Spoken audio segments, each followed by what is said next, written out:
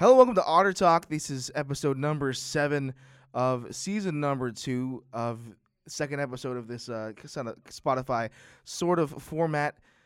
Just welcome everybody in. This has been quite a good week for Brave Sports, and we'll just kick things off. Chris, you want to take it away? A lot of exciting things to talk about today, Blake.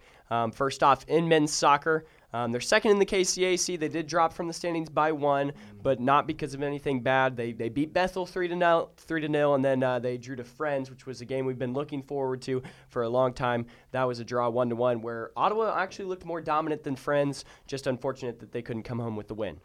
Yeah, just playing very good soccer right now. That Bethel game was phenomenal. I think I was watching that game, and I kind of just would like look away for a couple minutes, and I'd look back and I'd be like, oh, another goal. Like we talked about before, how quickly these goals happen for this men's soccer team. Just an absolute confidence builder, and we also kind of noticed that it was a little different lineup. You didn't see Gage Powers in that. Had Colchado in there, Coronado, and just to be able to beat Bethel, the team that Coach Cottage spent a long time, sort of like rebuilding. Just kind of to beat them is a little extra, little nudge. I think it was also exciting. Slobodan Novacevic, obviously the first NAIA Player of the Week in men's soccer history at Ottawa University. He did not play against Bethel either. Yeah. But one of his really good friends, Lazar Milovic, he had himself a fantastic game with a goal and an assist. And then also against Friends, something really exciting to see, Zach Wilson scoring his first goal of the season on a header. That was a nice equalizer. And, wow, I mean, it was late in the game, something that you love to see. A player that doesn't usually score, that also has been playing really great soccer. I think it was really awesome to see Zach Wilson score. Yeah, absolutely phenomenal. We've talked about it, especially with Cayman Brain on the women's side.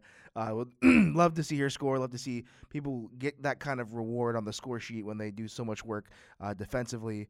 But again, just a big lift. That goal coming very late. That goal being the equalizer, and one that kind of like pulled the Braves from dropping points to coming out even and staying in that fight at 1-2 at the top.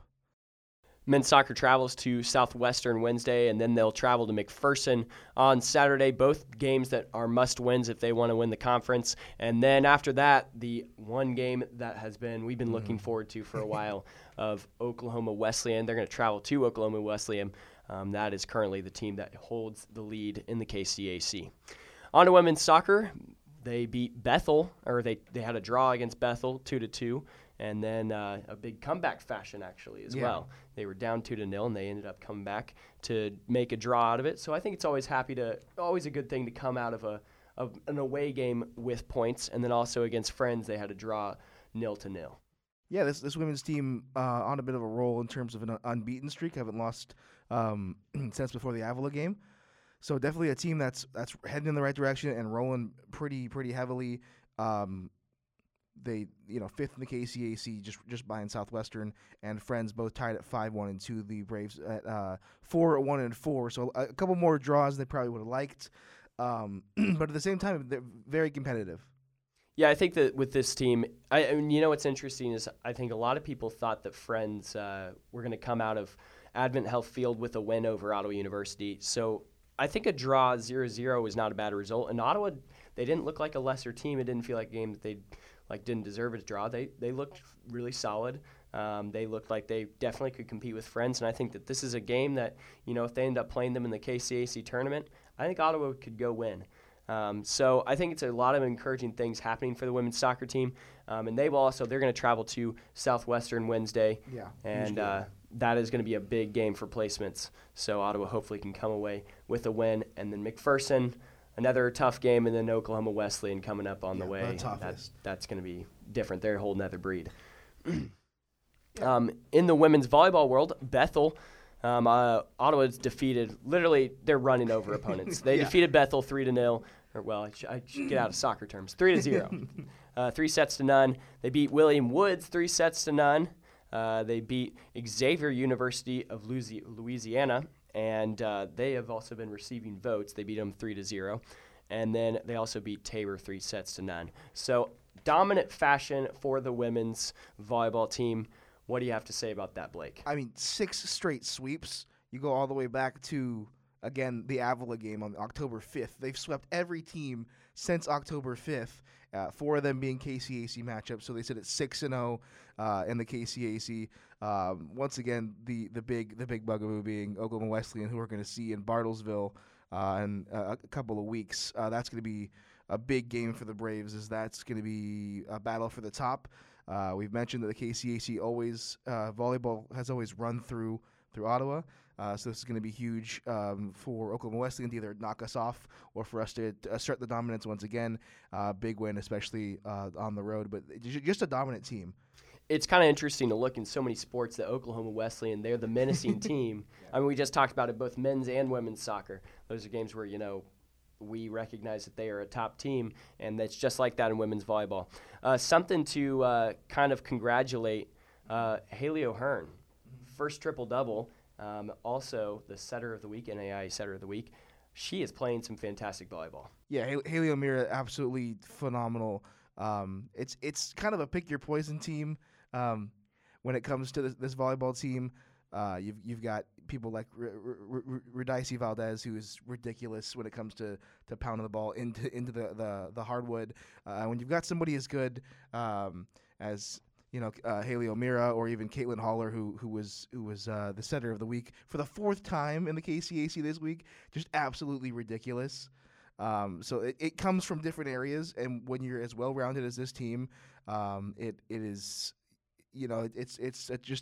they just seem to reload every year. Yeah, it's impressive what the women's volleyball team has been able to do, and congratulations to all of them genuinely for their success, and then also a little special congratulations to Haley O'Meara. She's doing absolutely incredible with the triple-double and with the NAIA setter of the week. On top of that, men's golf, they got 4th overall in the Tabor Classic. Carson Towie finished 4th overall. So Carson Towie, he's been playing some really fantastic golf. He's looked fantastic, relatively new to Ottawa University. Transfer, actually my roommate. I've had the opportunity to golf with him in real life. That dude's ridiculous. I mean, you look at some of his scores. Double 69s in back-to-back rounds is not something that's an easy feat whatsoever, especially when you're not used to the course. You get one practice day, and even then, that's not normally enough for you to feel confident on some of the greens and the wind patterns, especially playing golf out here in the Midwest. Wind is a huge factor, so being able to kind of fight that is huge. And I think that one thing about golf, I played golf for 1 year, and it's one of those sports where I think you look at it from an outside, and you're like, oh, it doesn't take much athleticism, it couldn't be very difficult. No, that's not correct. Golf is one of the hardest sports that I've ever tried. One of the most, I would say, the most frustrating sport. Oh, yeah. It takes an incredible mental game, and what Carson Towie and the rest of the men's golf team is doing, it's absolutely incredible. Outside of that, men's bowling, they got 7th out of 31 in the Mid-States Classic. So it's, I think, a decent start to the season for men's bowling. They've been pretty consistent throughout the years, as well as women's bowling, both very dominant sometimes. So especially last year, this men's and women's bowling team, they've really kind of turned it on the last couple of years. We'll see it when we talk in a couple seconds about the women's bowling team. But this men's bowling team definitely a pretty good start off to the season. Yeah, it's incredible. And, that is one of those other sports that, just like golf, so I actually played bowling for a year as well. A man of many trades. Yes, not good at very many trades, just able to do, I might say. But one of those other things is, a lot of people don't realize that, I've been able to bowl some big games on house patterns, but you get those oil patterns that, like college, it is a whole different kind of game, and it's really impressive to see that college bowling and also what Ottawa University's been able to do. The program's absolutely fantastic. On the cross-country side of things, we're going to go to women's bowling real quick. Third place at the Mid-States Championship. They beat the number 1 team, Mount Mercy. So that, in and of itself, I think is something to be stated. That's absolutely crazy. Not very often do we see a number 1 team get knocked off, especially not by the Otto University Braves. So it's super exciting to see the women's team do that. Yeah, it's supremely confidence. Is absolutely huge. You see people out here. You've got a couple of people averaging 201 a game. Like it's big. It's good stuff. It's an absolute tip of the cap to this women's bowling team that might even have a better season than last year. With a couple of these teams around campus starting to have some career or like historic years. We talked about wrestling last year, who had the men's wrestling, who had their top ranking ever in program history, and women's bowling probably looking to do the same here as they knock off the number one team. Yeah, Gabrielle Hernandez with the 201 average, and then as well as several other bowlers really putting down great scores quite a few of them played 6 games. Yeah. It's a lot to hold a ball for that long and continuously putting bowling at a high level. Into cross country, 4 Braves placed at the Aliasome Invite. Destiny Escobar, top performer, finished 32nd for the women. And then Jonathan Torres, JT, as most people would call him, as top performer for the men. He finished 21st, and he got a PR. Yeah. But Jonathan Torres also, he's a freshman, so something really exciting maybe for the Ottawa University cross country team. Yeah, cross country is a sport that kind of gets looked over, and for some people, but it's tough. You would not see me going out there and running 8Ks or 5Ks or anything like that, and to run them at a high enough clip to place in these tournaments, because I believe a lot of these invites are not NAI only.